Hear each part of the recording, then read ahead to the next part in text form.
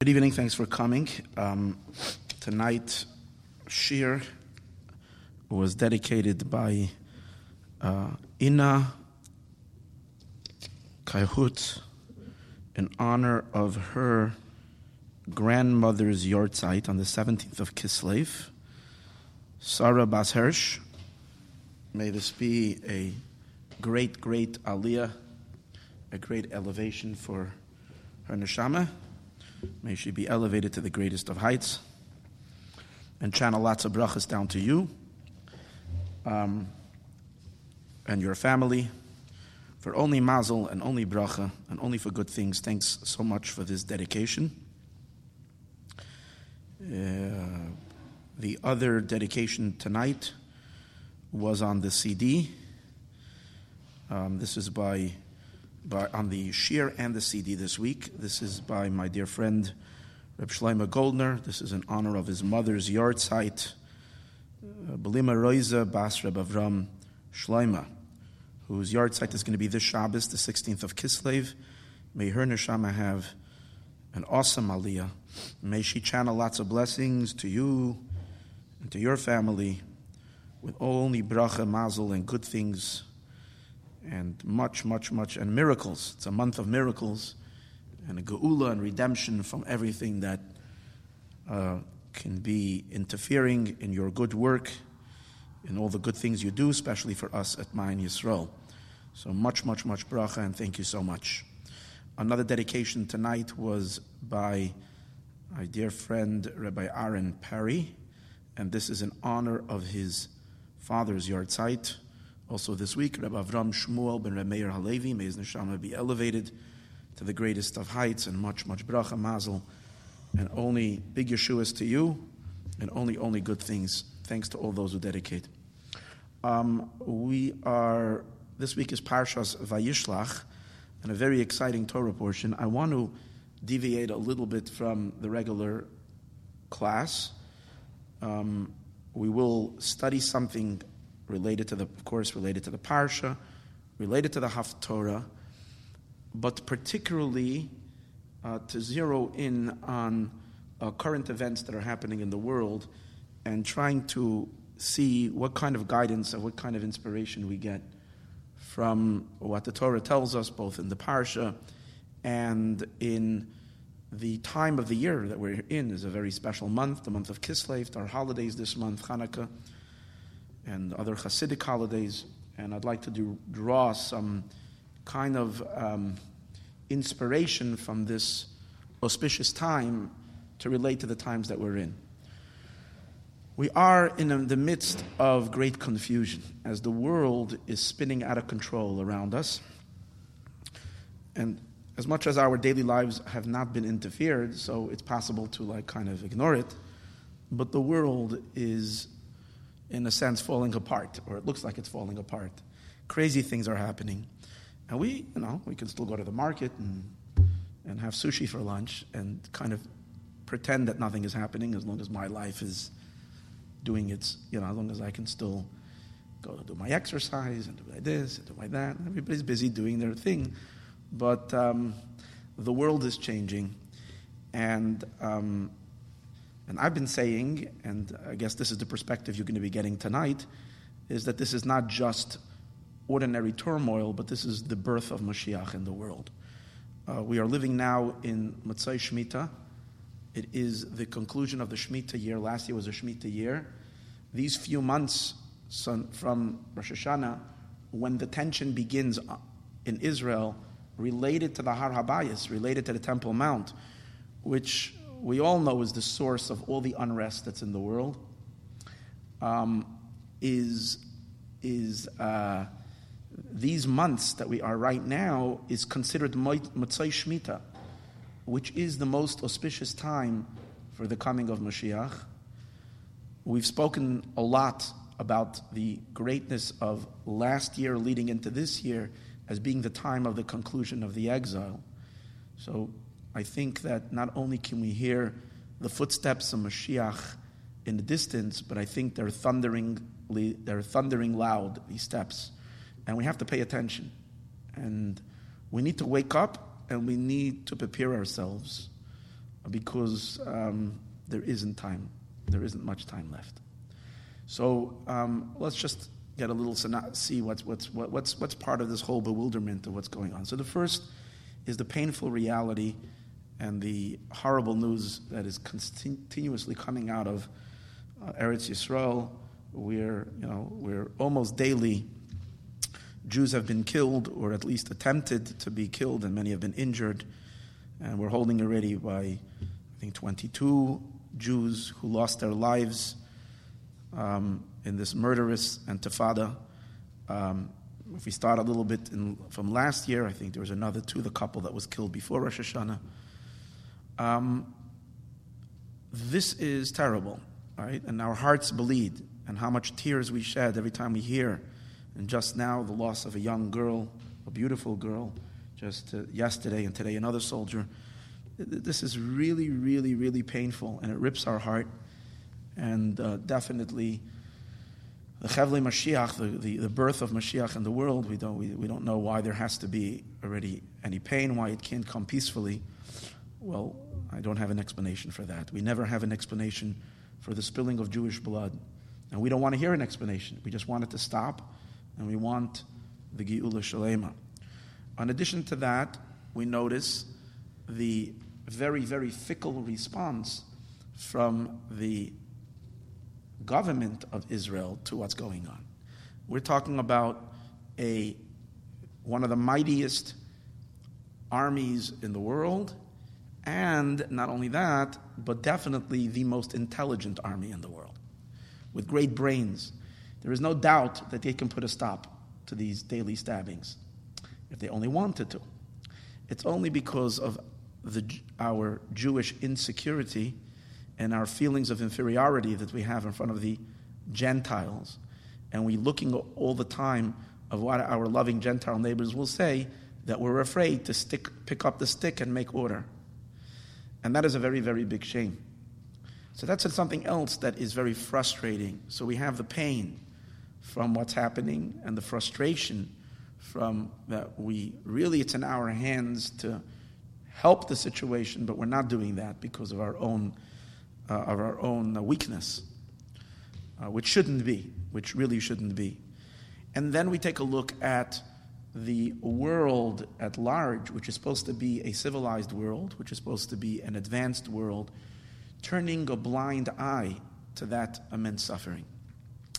And either ignoring the events that are happening, the daily bloodshed, and if not ignoring it, really not making a big deal about it, and if wherever they can, putting a spin on it, which makes the Jewish people look like the aggressors to the poor Palestinians. That is also very shocking. Part of this great mess that we're seeing right at the onset, right before Mashiach comes. A very, very clear display of horrific anti-Semitism. Then the bloodthirsty terrorists whose lusts for blood is not satisfied with just Jewish blood have turned their attention to Europe and to wreak havoc in everywhere they literally can.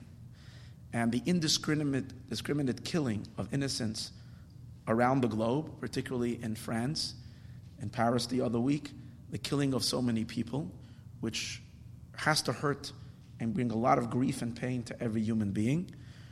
And the mess that it has caused and the fear that it has put to so many people around the world. And we just have a city in lockdown for 2 days. I mean, the world is crazy.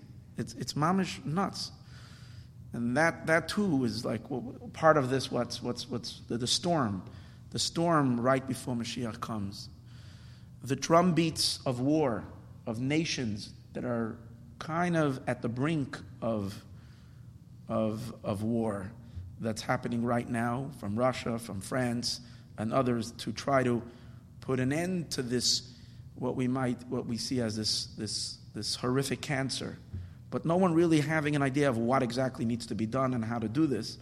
But again, you see, these are all signs of Mashiach. The sages say when you see the nations are kind of rubbing against each other, all of this is very, very Mashiachtic. in the midst of all this carnage, and in the midst of all this chaos, we find something exquisitely beautiful, something that caught my attention, which I'd like to mention tonight. A wedding, a very special wedding, taking place this week, Thursday, in the Holy Land. There is a girl, her name is Sarah Littman. She was a bride. She is a bride. And her family was on their way just 2 weeks ago to celebrate Shabbos, the Afruf, which is the calling up to the Torah of the chassan, the groom, the Shabbos before his wedding. So the custom is that there's a celebration that is made at the shul, at the place where the chassan davens. The kala stays kind of home because the chassan and kala are not really supposed to meet in the close days before the wedding. But the bride of the family of the bride many times goes to celebrate with the groom, and so was in this case. The car Friday with the family members of the bride were traveling in Hebron for Shabbos to their cousins, to their sisters and daughters, the Shabbos Kala or the Afruf. And when they were ambushed by a car full of terrorists, and they splattered the car with bullets, and two of the father and the brother of the bride were killed, very sadly and very tragically. In the midst of, so when you see the worst and the most ugly side of human beings possible, of the subhuman terrorists being displayed, also a visit by an ambulance that comes by, which is supposed to represent the Red Cross, which is like the caring of the rights and the caring for the lives of all human beings, everybody included, stops by and sees that there are Jewish people that are injured, and then they decide just to continue driving off and ignore the wounded, which in this case the boy probably or might have been saved his life, but they just decided to drive away, where you see the ugliness of how low people can stoop in their hatred and animosity against the Jewish people. Yet side by side comes the most beautiful thing I have seen in a long time. The bride sitting Shiva on the day that her wedding was supposed to take place. Of course, the wedding was canceled because you generally don't cancel a Jewish wedding, but when it's the closest relative and you have to sit Shiva, then the Shiva will cancel the wedding. So the bride is sitting Shiva, and she was interviewed, and she says, tonight, instead of wearing my gown and being at my wedding, I am going to be sitting with torn clothing on the floor. I can imagine the devastation of a girl who's ready to get married, and now this horror happens in her life. Yet she says that she will not give in to the grief, and that we will get married. Not only they postponed the wedding for a week, next week we're going to get married. But not only are we going to we're not going to make just a regular wedding. We're going to make a very, very big wedding. And we're going to make a wedding, and they went and they took a stadium, what's called Bnei Ha'umah, which is a big stadium in Yerushalayim, and they're inviting all the Jewish people to their wedding. All of Israel and all the Jewish people are invited to her wedding, and people will come. It's going to take place this Thursday night, and they say she says this is going to be 1 million person wedding, and everybody's going to come make us happy. And she quotes on her invitation, she quotes the pasuk, the verse. The pasuk she quotes is from Micha. Al tismechi oyafti li. Don't rejoice, my enemies, over me. Ki nafalti, because even if I have fallen, kamti, I will stand up. I have gotten up. So let the world know that the Jewish spirit and the Jewish people will never be defeated. So she's getting up and having her wedding. And instead of it being a little simcha, it's going to be a joy on a grand scale. Hopefully her father and her brother will be there already as well. As the pasuk continues, Ki eshev b'choshech, even if I'm cast into darkness, Hashem Or Li, God is my light. This is testimony to the eternity of the Jewish people, to the power of the Jewish people. It's very, very heartwarming. On the invitation, I saw a copy of the invitation. Literally, everybody's invited. If you want to pick yourself up and go to Israel, you're invited to the wedding. In the invitation, it says, Hisnari me offer kumi. Get up from the dirt. Shake yourself up from the dust. May offer from the earth. Kumi, get up. Livshi bigte. The words that come from the Kabbalah Shabbos that we say, Livshi, get dressed. Bigde sefartech, in your splendid clothing, Ami, my people. This is the call for the Jewish people to get up, get out of exile.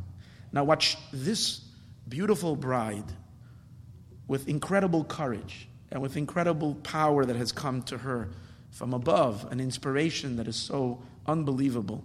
What she didn't realize is that she picked a very, very, very, very auspicious date for her wedding. The date that was rearranged, not her initial date, is the 14th of Kislev, which is going to be this Thursday. And this is the day, what's so special about the day?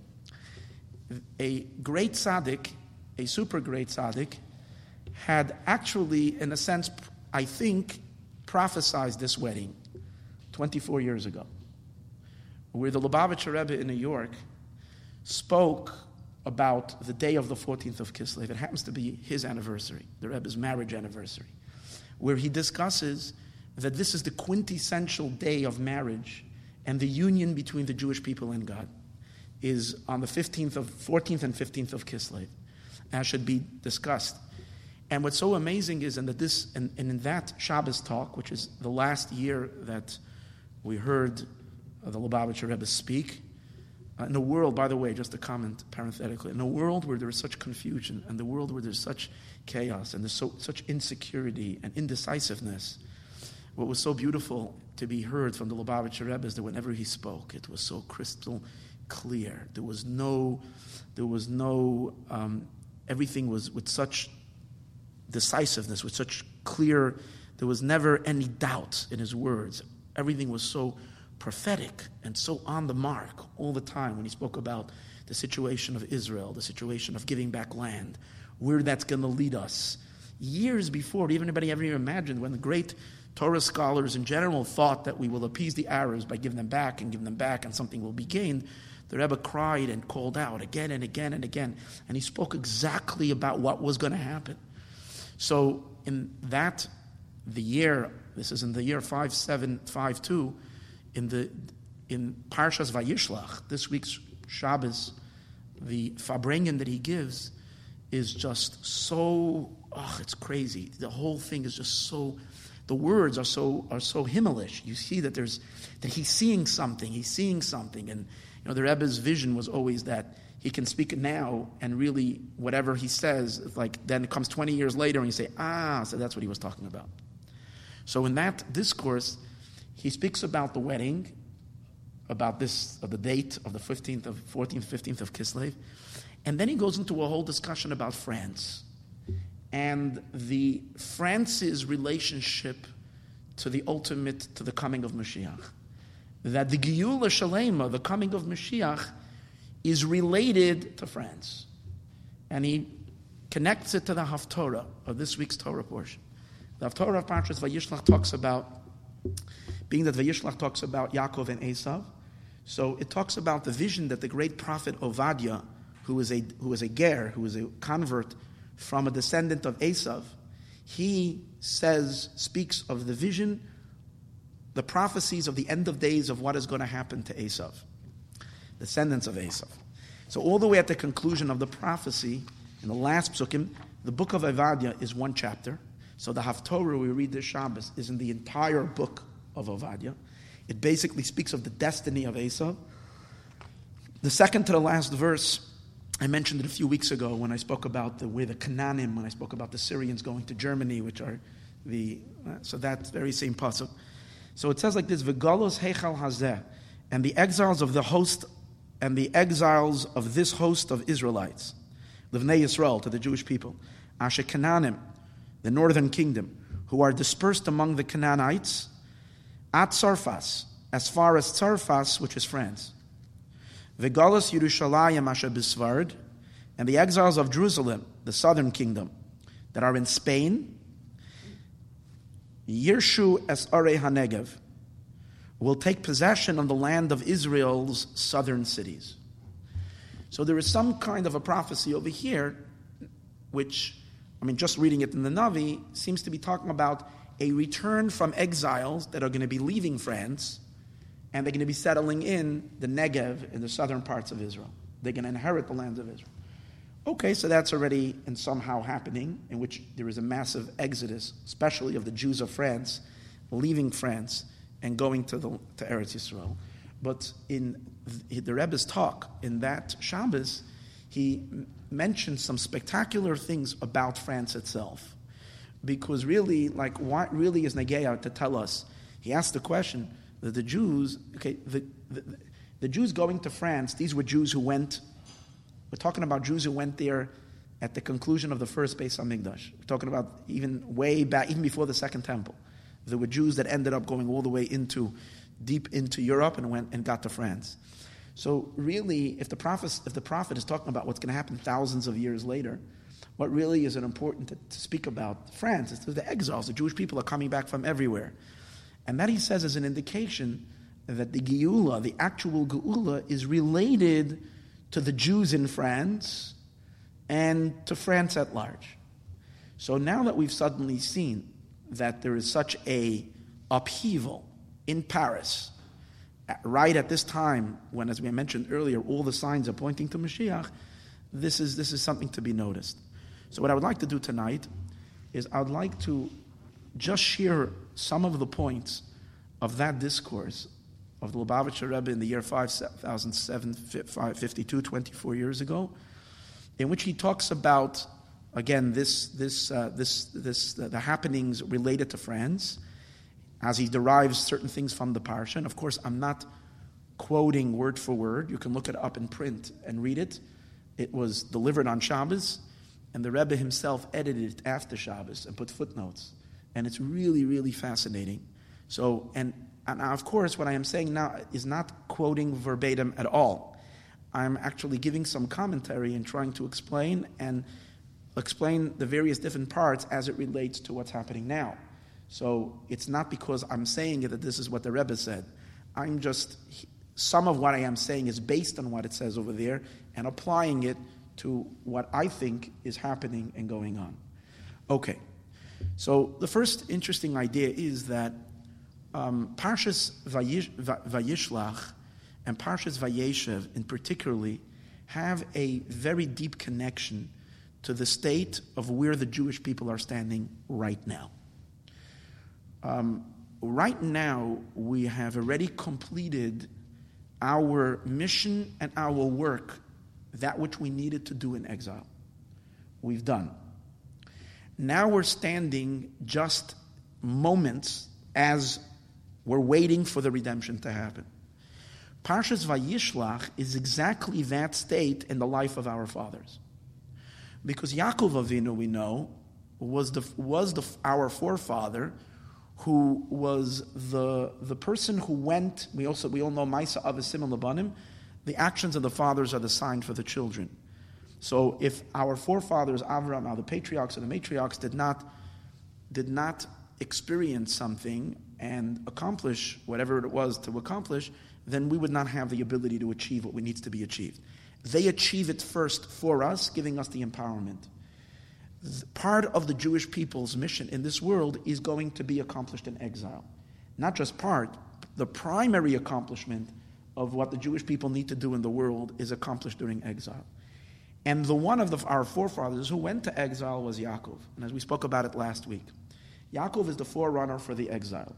He's the one who leaves the land of Canaan, the land of Israel. He goes down to a hostile land, a dangerous land, and a land full of corruption, full of lies. And we spoke about it last week.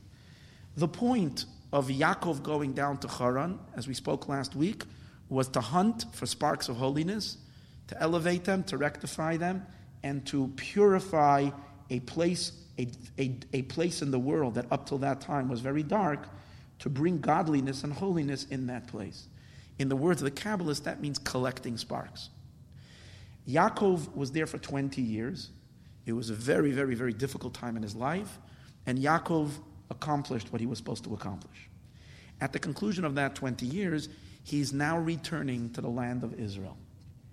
When Yaakov comes back to the land of Israel, what does that mean? That means the Jewish people coming back from exile.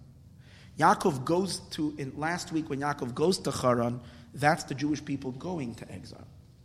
Just like Yaakov spends all of his time there in order to accumulate the wealth of Haran, so too we do the same thing. We go in amongst the nations to accumulate the wealth of nations, meaning the spiritual wealth of nations. Sages tell us that the Jewish people were not scattered, that Hashem has not scattered the Jewish people amongst the nations for any other reason but that we should serve as a magnet and we should pick up Gerim converts, which, as explained so many times in this class, means not just people that convert, because we haven't really been that big in making converts. That's not our thing. It means that we take the various different aspects of the unholy world and we use it and we implement it in our Yiddishkeit. Thereby, we bring Kedusha to the entire planet. And that's the idea. When we're finished that job, it's time to go back to Eretz Yisrael. We finished the work of Birur. Now, I do want to make an interesting statement.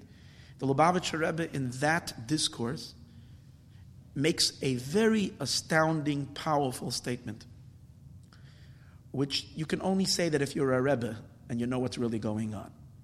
He says over there as follows. He says that the Jewish people need to know that the work of rectifying sparks is over. Again, he says this again in 1992. The work of elevating sparks and refining the world is over. That means we've done that. We fixed the planet. The concept of tikkun olam, fixing the world, is done.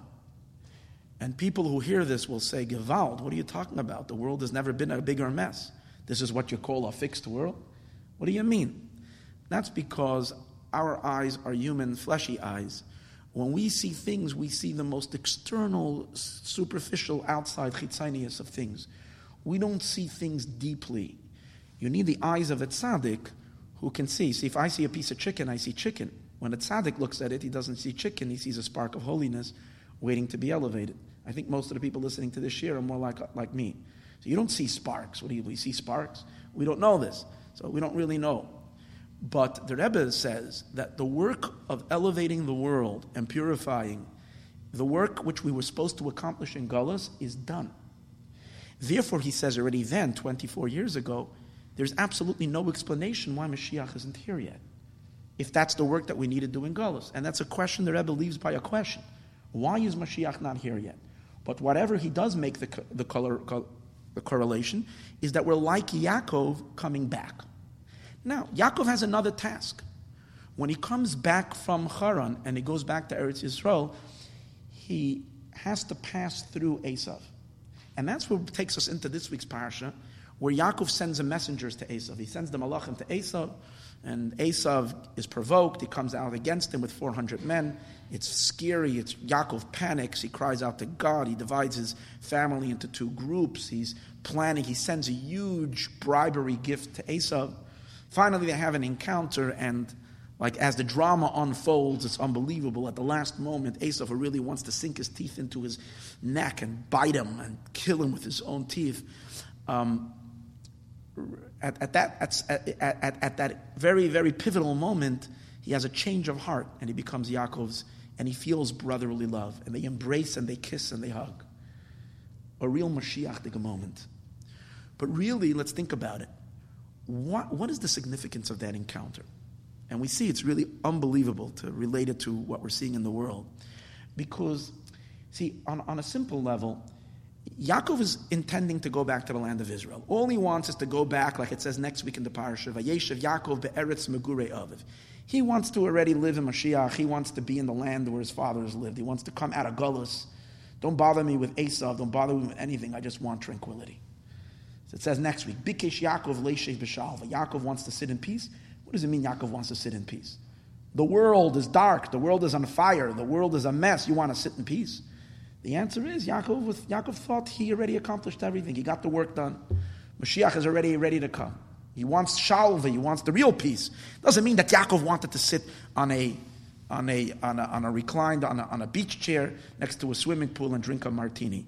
Bikish Yaakov, people think that it's crazy. When you learn Torah without deeper understanding, it's so ridiculous.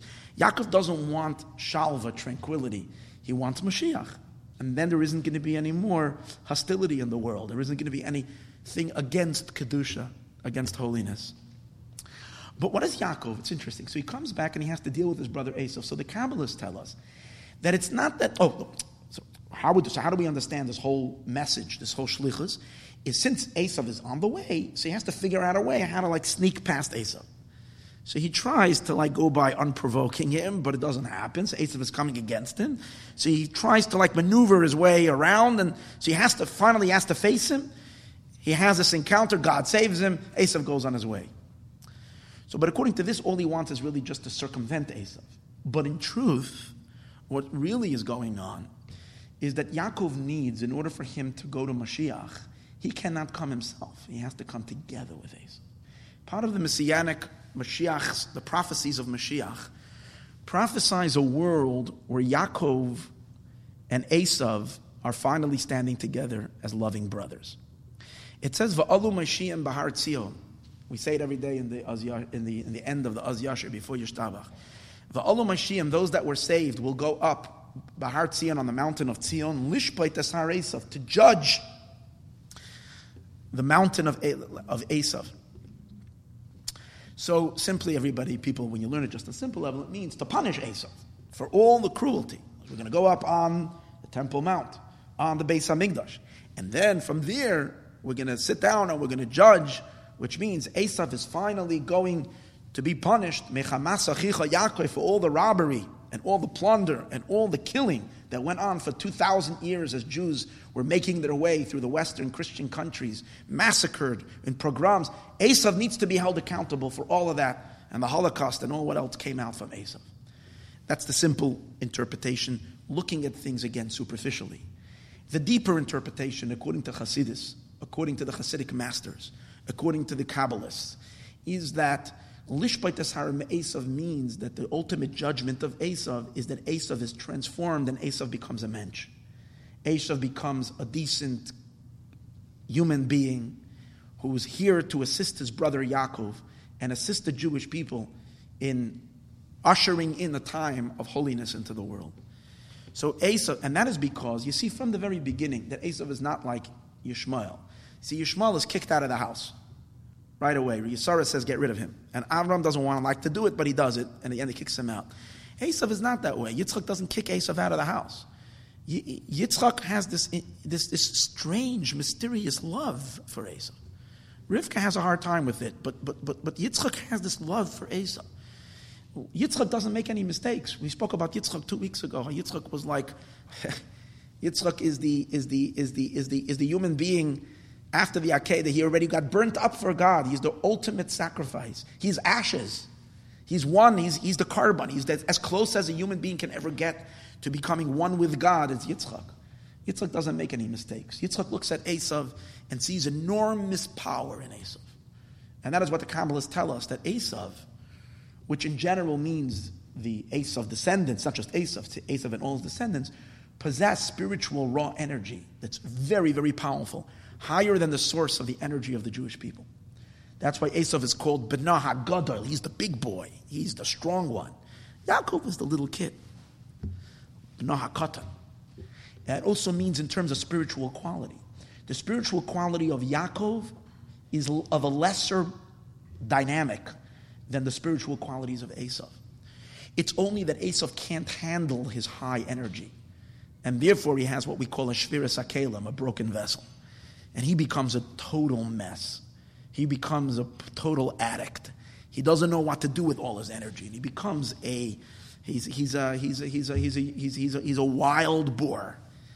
What Yitzchak wanted was to rectify Esav, as we spoke many times, by giving him blessings and help Esav rehabilitate himself. The problem is Esav can't rehabilitate himself. He can't do it on his own. He's too much of a mess. So that became the task of Yaakov now, to help his brother Esav. That's why Yitzchak gives the blessings to Yaakov. But as we once discussed, these are not really Yaakov's blessings.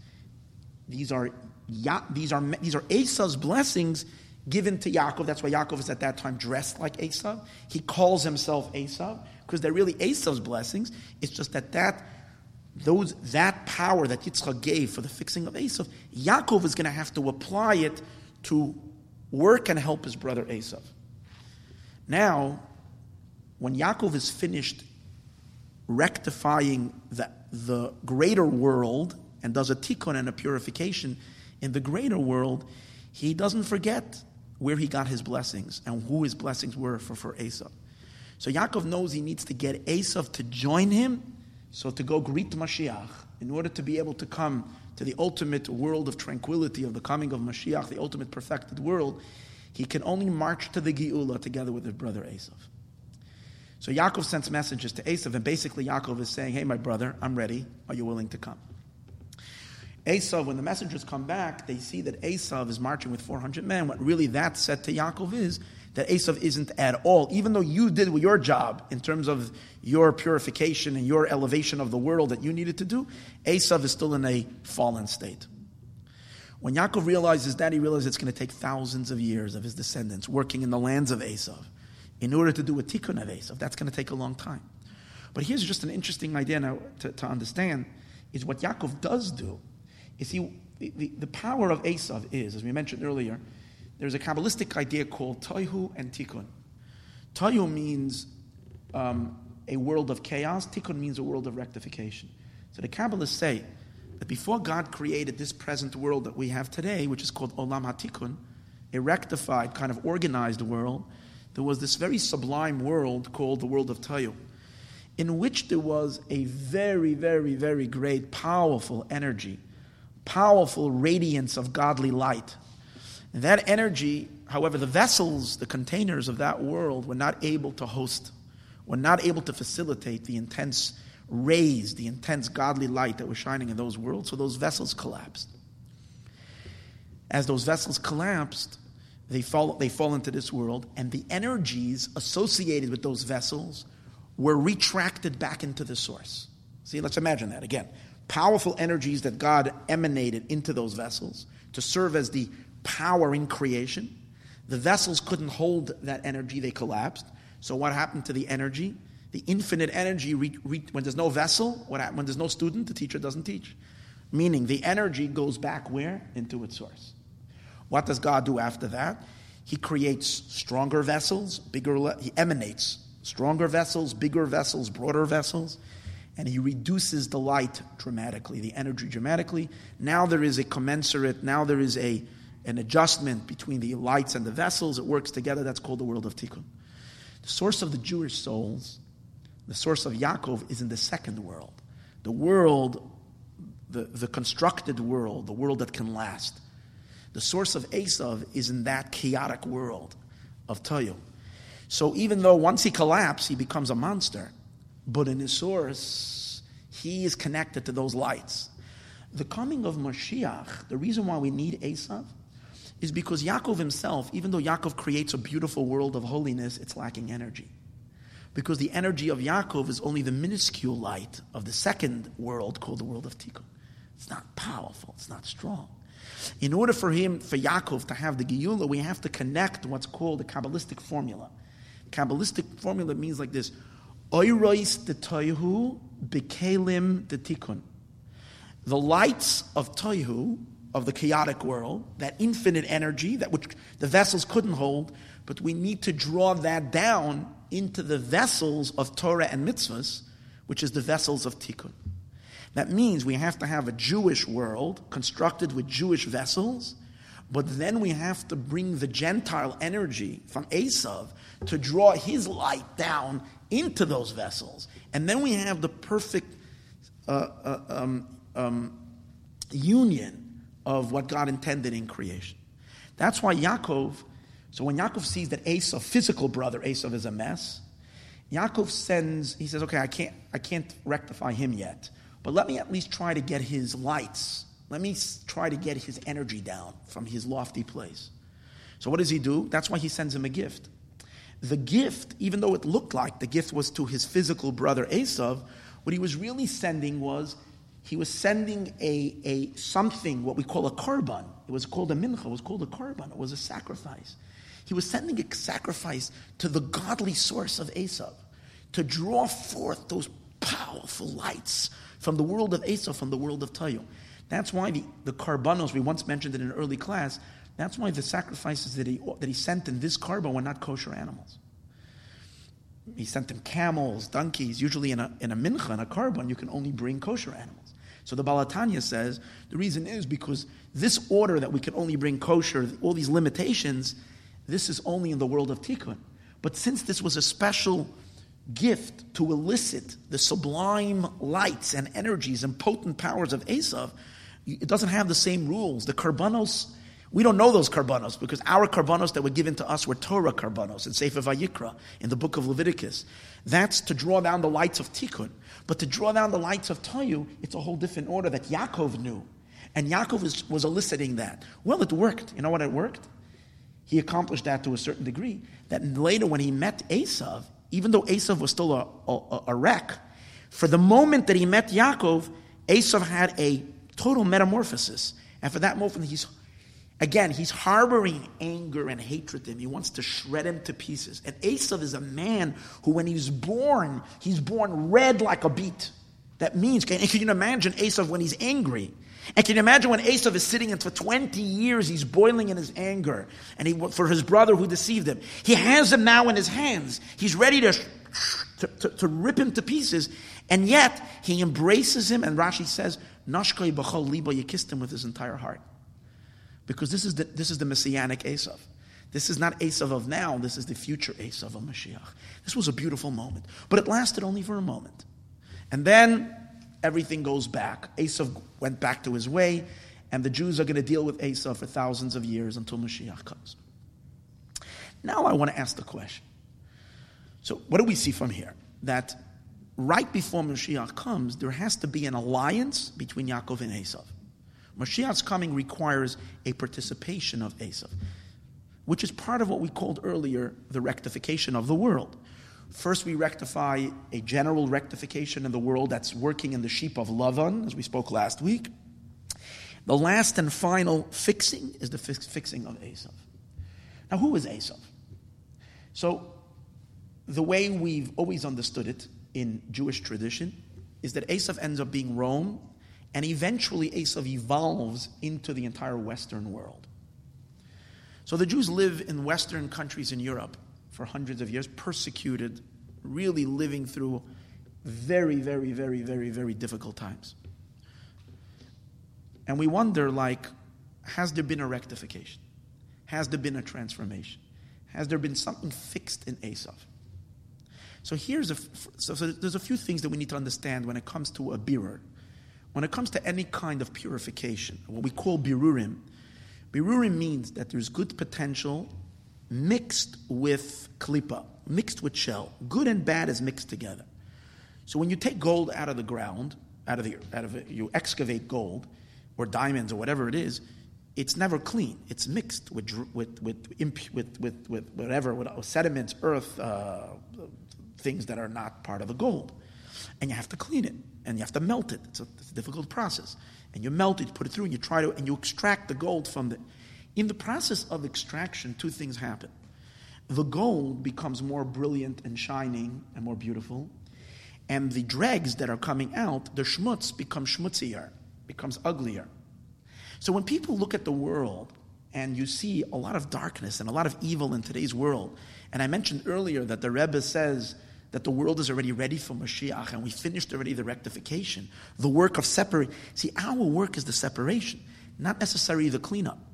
After you separate the gold from the schmutz, there's a lot of schmutz over there, a lot of dirt. There's a lot of gold. There's pure gold. Now it's easier, but here's the thing. The gain is, even though it's really ugly, the dirt, it's easy to wipe it away because it's identified. It's very clear what is the dirt and what is clean. So exactly how this birur is in all of its details and sub-details, of course, I don't know, and I can't tell you. But here's a thought which I think, and I might be wrong, and please Hashem forgive me if I am, but I think there is truth to that which I'm trying to say. And it implies that from, again, the various different teachings of Chassidus. Where have we made a excavation or an extraction in Esav? So I think there's two aspects to it. Number one, after Jews spent about 1,000 years in Europe, learning Torah, doing mitzvahs in all the various different countries, there was a birur, a separation of good and bad in Europe. Now the gold of Europe, the cleaned Esav, I think, moved over and came to America. America was founded by people that had a very, very, very strong sense of morality, decency, a belief in God. Its foundation is very, very good and very pure. The founding fathers of the country created a system, created a world that is the finest world possible until Mashiach comes, and you have the ultimate good world. But you had a world that gave respect and freedom for all. I mean, eventually, it didn't happen immediately, and and here's the thing: the animosity and the hatred that the old Christian world had to the Jewish people, we did not have in the American world. And the American Christian is a whole different breed, and their relationship. First of all, it's built on Judeo-Christian values, not on just Christian ideas, but Judeo-Christian values, and the support for the Jewish people. First of all, the freedom that they've given the Jewish people, and the support, particularly as we're getting closer and closer to Mashiach, in which it's becoming stronger and stronger in the Christian world to support the Jewish people and support the land of Israel, in which they give millions of dollars and help and stand up for, is very, very unique, and it's very special. To me, it looks like that was part of this extraction, part of this separation of goodness from that which is ugly. What happened to Europe in the last, 100 or so years? Well, there's a lot of ugliness left over. And the Jews eventually had to leave. Most of the Jews had left Europe. And what happened? Well, you're left over with real evil. And the Germans did and massacred, and the Ukrainians joined them, and others were very happy to allow for the Jewish people to be massacred in Europe. That was like the worst dregs left over after the birur, after the purification. But it's interesting, in America itself, what we might call the new Esav that moved over into the United States is interesting. Also, because the Jews came over to America afterwards and began the process, because when you filter gold, you filter it once, and then you put the gold back into the kiln or whatever it is that you clean it up, and you do what's called a birur sheni, a second purification. And what was considered before pure is really not that pure, because you can get it even purer. So in America itself, when Jews came to the United States, and Torah and mitzvahs and the like, you start seeing within America itself a big split between people that stand for morality and goodness and ideas, Bible-oriented values of decency, modesty, goodness, and again, support for the Jewish people. And then on the other hand, you have so much in a split within the American country, or maybe probably a lot of the media, a lot of the college education system, and all the way up to the State Department and in other aspects of government, which we don't want to talk about, which is again, you see split, friends of Israel, friends of the Jewish people, and enemies of Israel. So that's a split within Esav itself. Okay. I think the purest of the pure of Esav, of rectification, is within America itself. What would you call it? The Christian right. A certain pure moral and supporting. Now, of course, again, until Mashiach comes, nothing is perfect. But at least you have a complete different type of a Gentile than what we dealt with back then. Now, the interesting thing, however, is that in that discourse that I mentioned earlier, where the Lubavitcher Rebbe spoke on that Shabbos, he said a fascinating thing. He said that after we finish completing the rectification of the world, which happens when we come to America, in which we do the last and final purification, he says the last purification of Esav, and which we've done, is when we have an impact on France. And of course, the Rebbe is a great mystic, and he says when we've purified and done a birur in the country of France, that's what he calls birurim hayoser achronim, the very last rectification. And when we complete the birur of France, then we've completed the purification of all of humanity and all of the world. He says the word tsarfas, in Hebrew, France, is called tsarfas. Tsarfas is the same word as tziruf. Tziruf means to separate, to purify. So the final purification happens in France. He says, what is the great novelty of the purification of France? And that is as follows. He says, in general, the great tzaddikim, the great saintly Jewish masters and teachers, were always scared of France. Because France represented a force, a klipa, a shell that was very antithetical to Jewish values and to the spirit of holiness. France brought emancipation, it brought the Enlightenment to the world, but unlike the Enlightenment, the freedom that America brought, America's freedom was based on a belief in God, and one God, which was put into the Constitution, which, by the way, mentioned before, the two sides of America. One stands very strongly for having God and a constitution believing in one nation under one God, and the other one is trying to eliminate any trace of God from right. So that's the purification in America. In France, when there was on the one hand, Napoleon the French Revolution brought the world out of the Dark Ages in terms of the having to be under the various different kings, monarchies, and the like, which were forces of oppression. So generally, freedom is a good thing. You're giving people the ability to choose to live their lives the right way. But if it's based on a fear of God and you have accountability, then you have a perfect world. But if it's not based on a fear of God and there's no accountability, and it's just a freedom from religion and a freedom from that could be very dangerous. That's why we find that the early tzaddikim were very scared of France. When Napoleon fought his war, there were a great dispute amongst the great Hasidic masters of who to support. The Baal HaTanya was one of those who were vehemently against Napoleon. And he was terrified if Napoleon is going to win. He said as follows: if Napoleon wins the war, then there is going to be great freedom for the Jewish people. Materially, the Jewish people will do very well. They will have better parnasa, they will be freed from the oppression.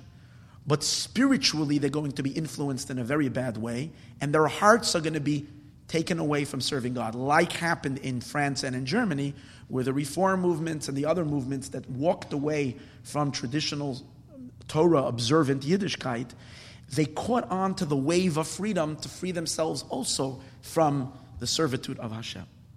That's why he says, even though if Alexander is going to win the war, there's going to be a lot of oppression and terrible suffering for the Jewish people physically, but the spiritual well-being of the Jewish people is at this point more important than the physical well-being.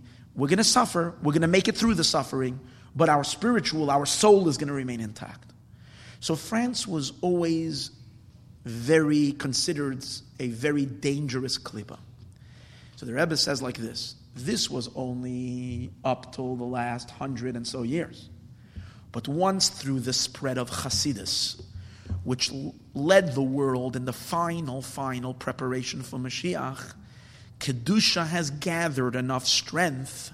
Klipa, the other side, has been weakened enough that we're able to enter into France and make a purification in France itself. And therefore, he says that in the last couple of years, again, he's talking in 1992, he says in the last 30 so years, Jewish institutions started opening up yeshivas and other shuls, and great Jewish communities opened up in France. settled in France permanently. And he says when you settle in a country permanently, not just you're visiting, because we know that every time you get lost in somewhere, you make a wrong turn, there's a godly purpose, you need to do some kind of a purification there. But there's a very big difference of the influence on the place you have when you pass by somewhere just because you're just passing by, you go there for a visit, or when you settle there permanently. When the Jews settled permanently meaning till Mashiach comes, but when Jews settled in France, and they began learning Torah, doing mitzvahs, printing Jewish books. And then he says even more, thousands of Balei Tshuva, of returnees to Judaism, came in France. This made a major, it basically went into the soul of France, transformed it, the sparks of holiness, so to speak, revealed it into Kedusha. And he even pointed to something very strange. I mean, for the fact that the Rebbe spoke about this was really, really astounding. He said that there is the French national anthem. And generally says the national anthem of a country is very powerful. It's related to the ministering angel of that country. It's not just. It's connected to the very soul of the country. The French national anthem, and I don't know how you pronounce it, what is it? La Marseillaise? What? Marseillaise. Yeah, that's what I read, but I didn't know how to pronounce it. Was a song, which is a song, was the French national anthem. That at a certain point, Hasidim, when they lived in France, decided to take that tune, and they started singing a tune of Haderez Va'amuna L'chaya Olamim, which is a song of which we say on Shabbos. And they took the tune of the French national and applied it to that. They sang it for a couple of months, and he says a very strange thing happened. Suddenly, the French decided that they're going to change the pace of the song, and which was really made, I think, during Napoleon's days, 200 years earlier. Suddenly, I think in the year 1934, 75, which was 6 months after Hasidim started singing this niggin, the song was changed, its tempo, and then a few years later, they changed it back. He says, but why did this change happen? Now, me and you have no idea, but the Rebbe says, it's possible to say is because the ministering angel above felt that his song was stolen from him, and it became a Hasidic song. In other words, it went over from the world of the shell into the world of Kedusha, into the world of holiness. Therefore, he mentions over there that France is going to have a particular connection to the unfolding of the redemption. So, again, I'm just trying to make sense of what we're seeing in the world today and trying to give a little commentary about, from what I've learned and what we can see. What is going to happen in France now, I'm not exactly sure, but it's kind of possible, is that, evil, it's a responsibility of any citizen in the world to eradicate evil. This Islamo-fascists, these killers and murderers that are now all over the world, what are they spiritually? What really is over here? We spoke earlier that we separate the good from the bad. When we separate the good from the bad, what do we get? We get really good, and we get really, really bad. This evil that we see now, people who celebrate when their daughters go up and kill other girls. Listen, we had a Palestinian today who was all excited that his daughter was martyred when she tried to chase after other girls standing by a bus stop and trying to kill them. People that have such horror, people that are so ugly, people that will blow themselves up to shreds just to harm as many people, men, women, children that you've never met, just to destroy, just to bring horrific pain and suffering to the world. What is this? This is the soul of evil. This is evil in all of its purity. All of its... Now, this is the responsibility of the rest of the world to get rid of this cancer. Because if you're not going to get rid of it, it's just going to destroy all of you, all of the world. But people haven't been doing that. It's to call, first of all, evil, to look it in the eye and say what it is, and then go after it. It is the responsibility of one of the Sheva Mitzvahs B'nai Noach, one of the 7 Noahide laws.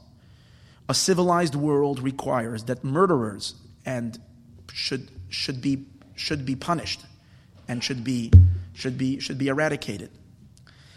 What happened in France is it looks like, or it's possible, that finally there will be a waking up, at least as it seems like. I don't know how long, because 9/11 had happened in America, and then it kind of fizzled out as well. But and we don't wish chas v'shalom any more catastrophes, even though it looks like that these terrorists are embedded all over Europe and all over who knows where. And but it's quite possible, and again, it wouldn't be shocking to me if the French are the ones who lead the world now, because it's not coming from the White House. If the French are the ones who lead the free world in the final work of eliminating this evil from the world, so that we can bring in a world of Mashiach. As long as this evil is here, Mashiach can't be here. So this is a destruction so it's interesting that France, as I mentioned earlier, has to do with the final birur, the final purification, and from there it's possible, like we see that steps have been taken already, to call for for all of civilized humanity to unify together to destroy evil. That's just an interesting idea as it relates to what's happening.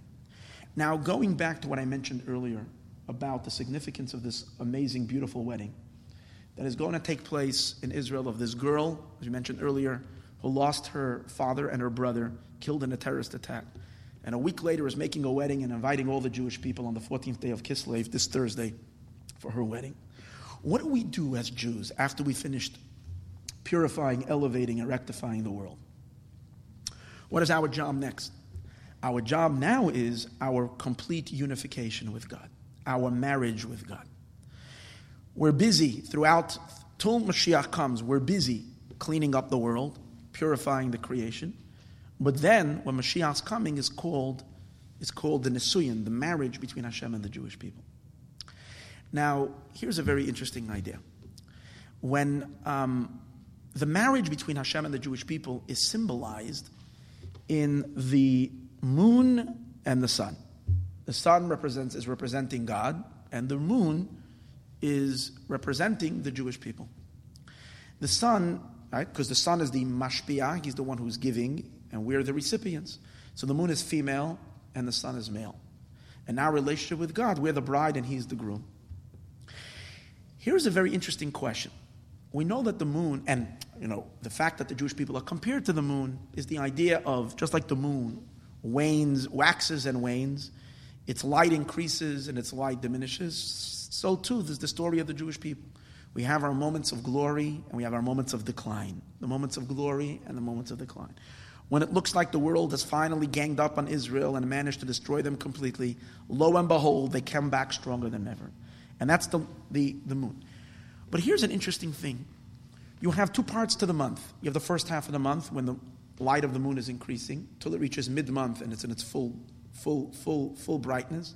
Then you have the second half of the month in which it's declining.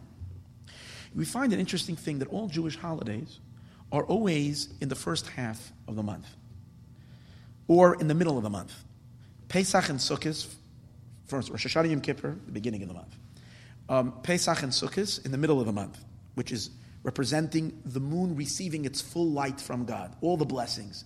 The moon is shining, Knesset Yisrael, Israel is shining with godly blessings, and they're a light onto the nations. Great. Shavuos is also in the first, doesn't have its specific date of the month, but it's also always comes out the first half of the month. Purim, the 14th day for those all over, for those who live in Shushan, the 15th day of the month.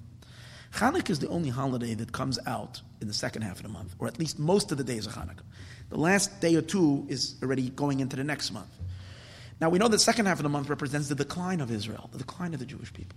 How come Hanukkah is a holiday that is in the second half of the month, which represents a concealment, a decline, a darkening? Generally, we know that people are careful not to make any weddings in the second half, till around the 20th or the 25th. The people are not that careful, but generally, be careful not to make weddings at the end of a month because it's a bad omen. Because it's not a good time for the Jewish people. So Hanukkah, which is a time of victory, how come it comes out that this is the only holiday that's in the end of the month of Kislev? Now, this is Hanukkah. There's another holiday, and that is a less popular holiday, not necessarily celebrated by all the Jewish people as of yet, and that is the Yom Tov of what's called Yutes Kislev, the 19th day of Kislev, which that day of Kislev is the day of the liberation of Hasidic teachings. The Baal HaTanya was who was the most scholarly of the students of the Holy Baal Shem Tov, who represented the mind of Hasidus, who was teaching Hasidus in a very, very, very, very abundant fashion, was a target of a slander and accusation. He was put into jail, and he was imprisoned, and there was God forbid, a possibility that the light of Hasidus would be completely extinguished. We know that in addition to its challenge down here below, it was a challenge in heaven as well. There was an accusation against him that he's giving too much light. On the day of the 19th of Kislev, miraculously he was freed. This day became a Hasidic holiday, celebrated by Hasidim all over the world, a very special day. Now, even though, as mentioned earlier, not all Jews recognize its value, that's because not all Jews have yet opened their eyes to the richness and the light of Hasidic teachings. The light of Hasidus is the light of Mashiach. It's not a separate thing. So now that Mashiach will come, everybody will see the brightness of this day. But interesting, the 19th of Kislev also comes out in the second half of a month. The 19th of the month, not the first half of the month. Why such a bright light is connected to the second half of the month and not the first half? So here there's a brilliant teaching that was discussed on that Shabbos, which is just so rich and so beautiful, but we don't have much time. I'm going to do it very quickly. And that will explain, as we said, the significance of the 14th day of Kislev and that wedding. Because here's the idea, which is really, really fascinating.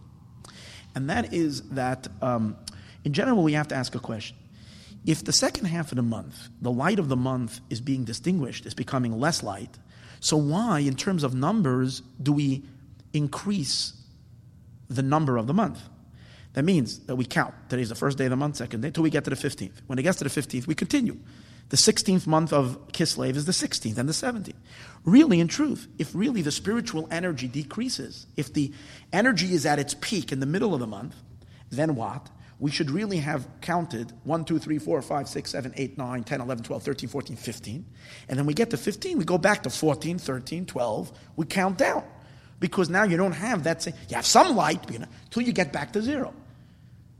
So but why? And when we're counting it with an increased number, which is a sign that even though the light is being diminished, it's really increasing. It's not decreasing, it's really increasing. Because why would you give it, in Torah, everything is real.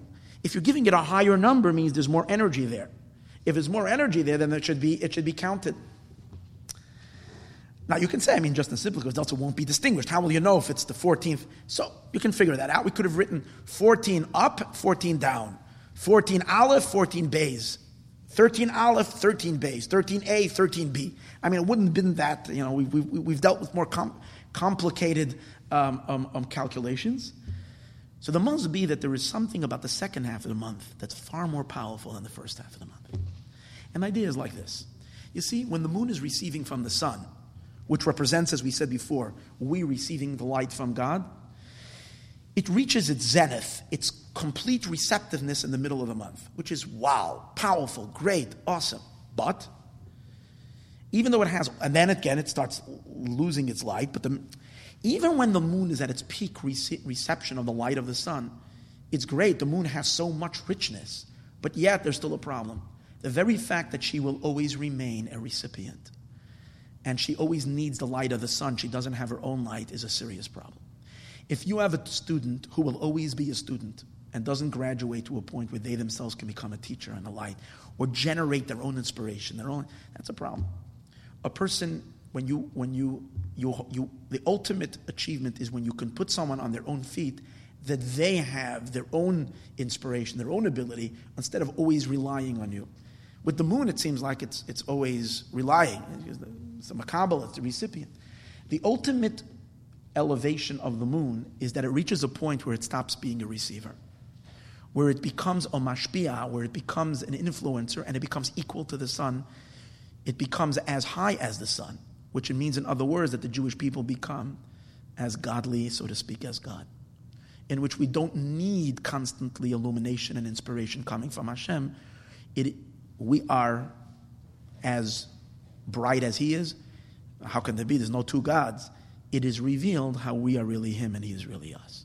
It's not two separate entities. That's the ultimate fusion of the sun and the moon.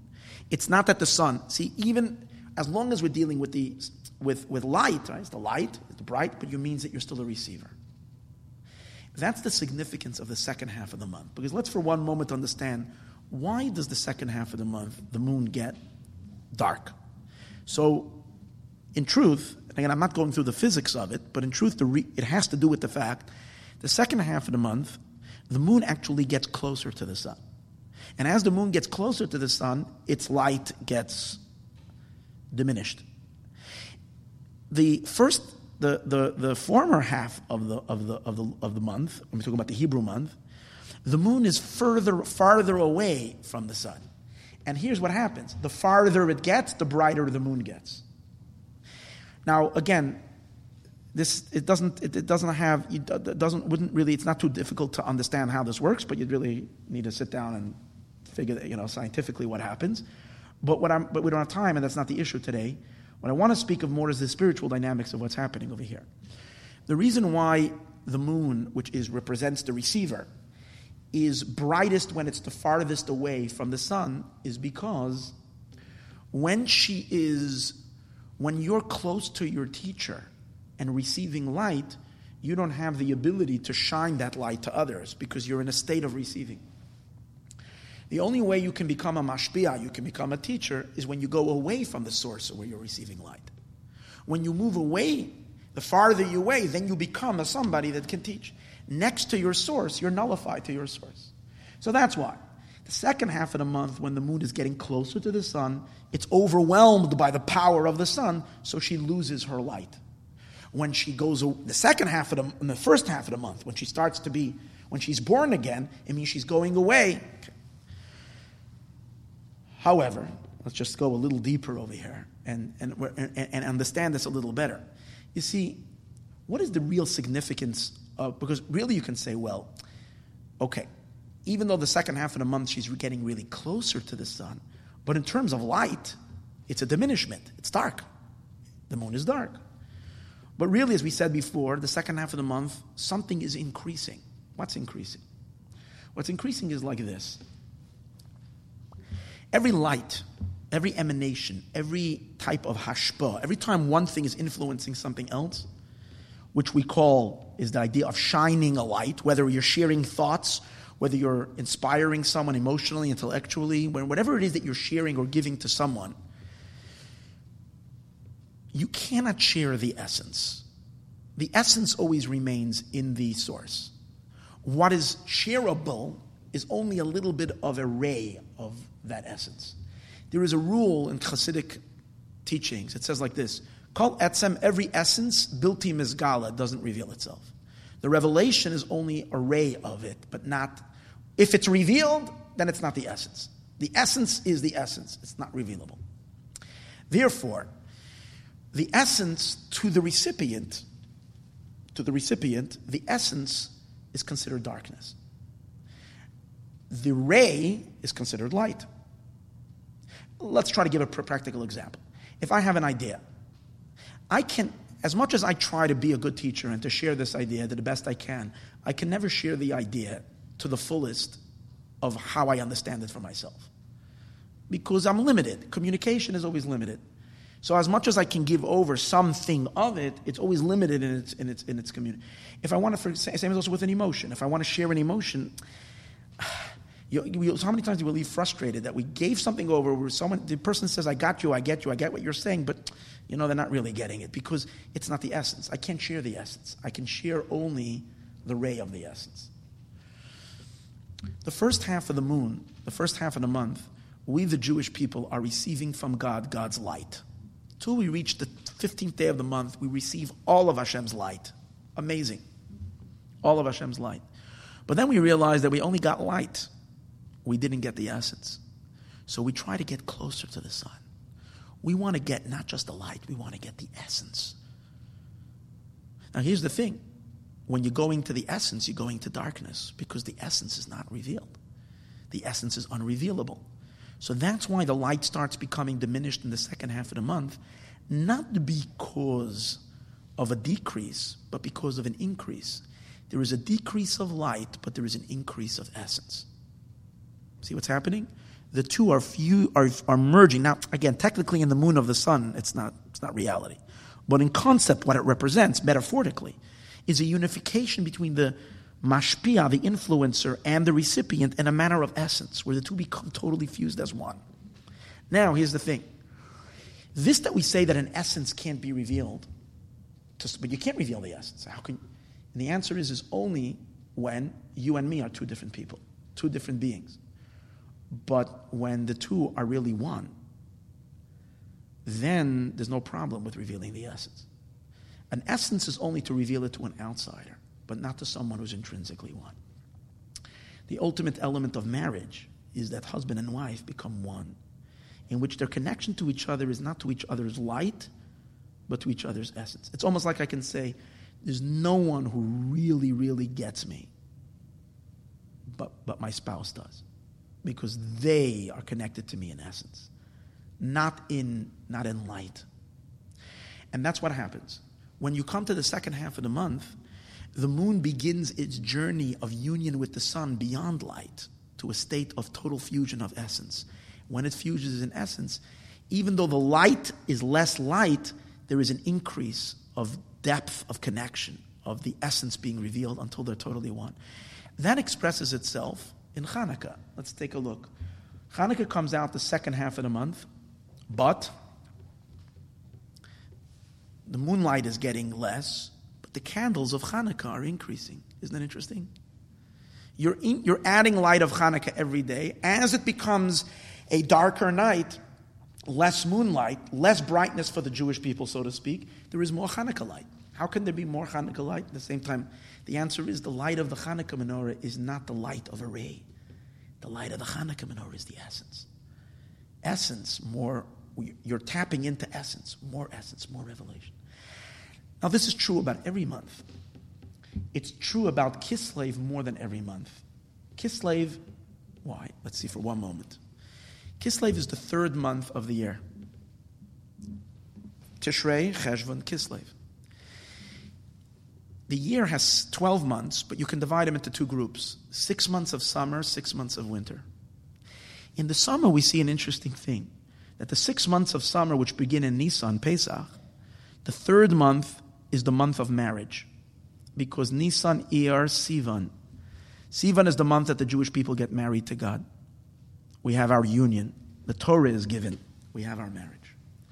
So you see that out of all, because number 3 represents unifying two parts. 1, 2 is 2, and then 3 is the fusion. So therefore, out of all months, which month represents union between sun and moon more than all months? The third. But you have the third month in the summer. You have the third month in the winter. What's the difference between summer months and winter months? So here's an interesting idea. In the summer, we get the Torah in Shavuos. But we get the external part of the Torah of these days. In the month of Kislev, which is the third month in the winter, we also have the marriage, but we have the next stage in marriage, which is the Torah that we're going to have when Mashiach comes, which is an infinitely higher, deeper, inner Torah. That's why the month of Kislev is the month of all of the Yutes Kislev, the 19th of the month of Kislev, which celebrates the teachings of Hasidus to the world, because this is the light of the new light of Mashiach. But here's an interesting thing. Shavuos comes out in the first half of the month of the third month. The 19th of Kislev comes out in the second half of the third month of the winter. Why is that? And the answer is because the revealed part of the Torah is God's light. It's like the sun shining light onto the moon. It's light. The hidden part of the Torah, that's the essence. That's not light. Since it's the essence, it doesn't reveal itself in the first half of the month where you have increased light, which is only ray, external.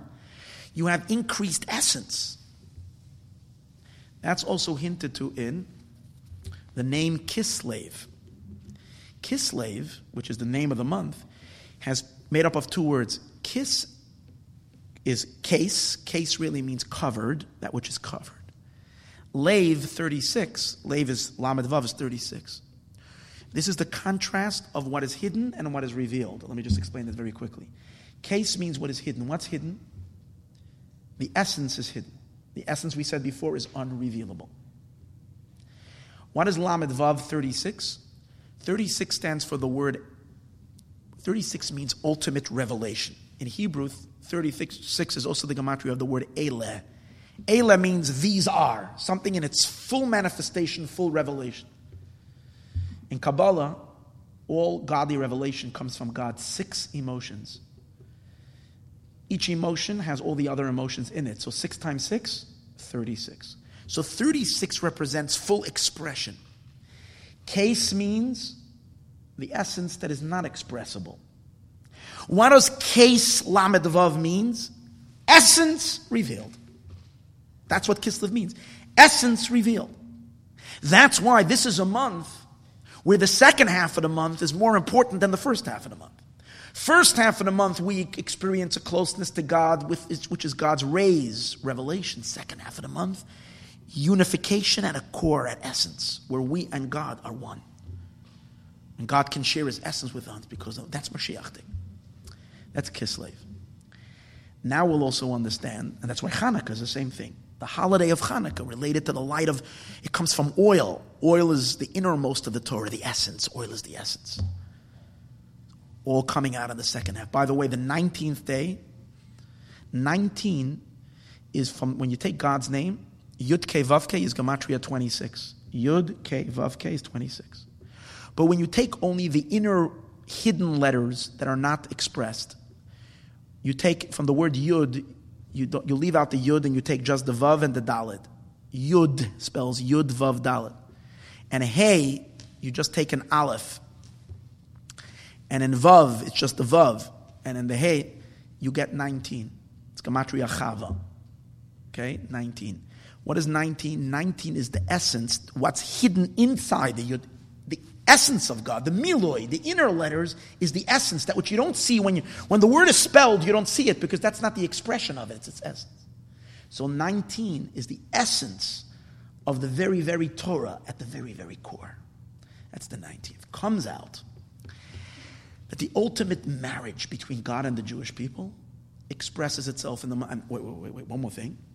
That's why the sages tell us that God says to the Jewish people, in the Medrash, in Parshas Bo, the Medrash says that God says to the Jewish people, Ba'olam hazeh, in this world, I give you only the moon. HaChodesh hazeh lachem. When Mashiach will come, I'm giving you the entire sky. I'm giving you the sun, the moon, and everything. What does that mean? That when Mashiach, and because, why? And the Medrash brings a mashal, it's a mashal to a king who betrothed a woman. So first they just have an engagement, and he gives her a small present. Once they're ready they're holding by their marriage, he gives her like huge presents. So the same is also, God gave the Jewish people only the moon. That means only the external part of the Torah. As we said before, only the light, the sun. The moon is a recipient. When Mashiach will come, he will give him the essence. That's the light of Mashiach, the Torah of Mashiach, Chassidus, which is that. It's the essence. It allows for the sun and the moon to become totally one. Comes out that the 15th of Kislev, which represents the coming together of moon and sun, that's why the full light, 14th and 15th, because, by the way, when you say a full moon, it's always between the 14th and the 15th. It's not always the 15th, it's between the 14th and the 15th. So that's why the Jewish people had the two main kings that were our kings were David and Shlomo. David and Shlomo, which David is the 14th generation, and Shlomo is the 15th generation from Avram Avinu. That's when we are in our brightest state. In the month of Kislev, it means more than just a regular month. Usually it's the marriage between God and the Jewish people, a marriage of light, not a marriage of essence. But on the 14th and 15th of Kislev, we experience the ultimate union between Hashem and the Jewish people, one that will express itself that in the following days after the 15th of Kislev, it's not getting darker, it's getting brighter in the sense that we are one already, and once we're one, then the essence is revealed. So the essence is expressed as darkness, not as light. Less light, more essence. That's the idea. Comes out that the 14th and 15th is, the Rebbe says in that talk, is the ultimate marriage between God and the Jewish people. And as I said earlier, with divine providence, this bride who is inviting all the Jewish people to her wedding and calls it the 1,000,000-person wedding of the Jewish people showing their triumph over their enemies, is getting married on the 14th of Kislev, on this very powerful, auspicious day of union between God and the Jewish people. Why we're seeing this animosity against Israel and against the Jewish people, it's the last onslaught of evil against God. What we don't realize, the world doesn't realize, is that every Jewish man and woman is mamish one with God himself. When they hate with an inexplainable, it really doesn't make any sense, an irrational hatred against the Jewish people, when we are the ones who brought more goodness to the world than any other people, just in terms of innovations in medicine and science and everything, it's unbelievable what the Jews, it's an irrational, inexplainable hatred. What it really is, it's evil that hates anything to do with God. At this point, what this bride is expressing is that the Jew is one with God himself. An attack on a Jew, stabbing a Jew, is stabbing, God forbid, thrusting a knife into chas v'shalom, the heart of all hearts. God says, messing with my people, you're poking me in the eye. Babas einai. And this is what we need to know, and the world should know, that whatever is happening today, and anything that anybody writes, even those little comments that people write about, little anti-Semitic comments and things about, these are all messing at the wrong time of history with the wrong people. We, the Jewish people, will be victorious. Our avoda right now is to stand up and be ready for the redemption, with simcha, with joy, as hard as it is, to increase gatherings of goodness and more Torah, more mitzvahs, more kindness. And the main thing is to celebrate as much as we can with other Jewish people, and to know that we're standing mamish at the beginning of the redemption. May we merit to see the ultimate wedding of Hashem, the Jewish people, with a joy forever and ever, with a unbelievable, indescribable wedding of Oid Yishama B'Yar Yehuda, B'chutzes Yerushalayim, Kol Sasim, Kol Simcha, Kol Chasan, Kol Kala, B'mheira B'Yameinu Mamish.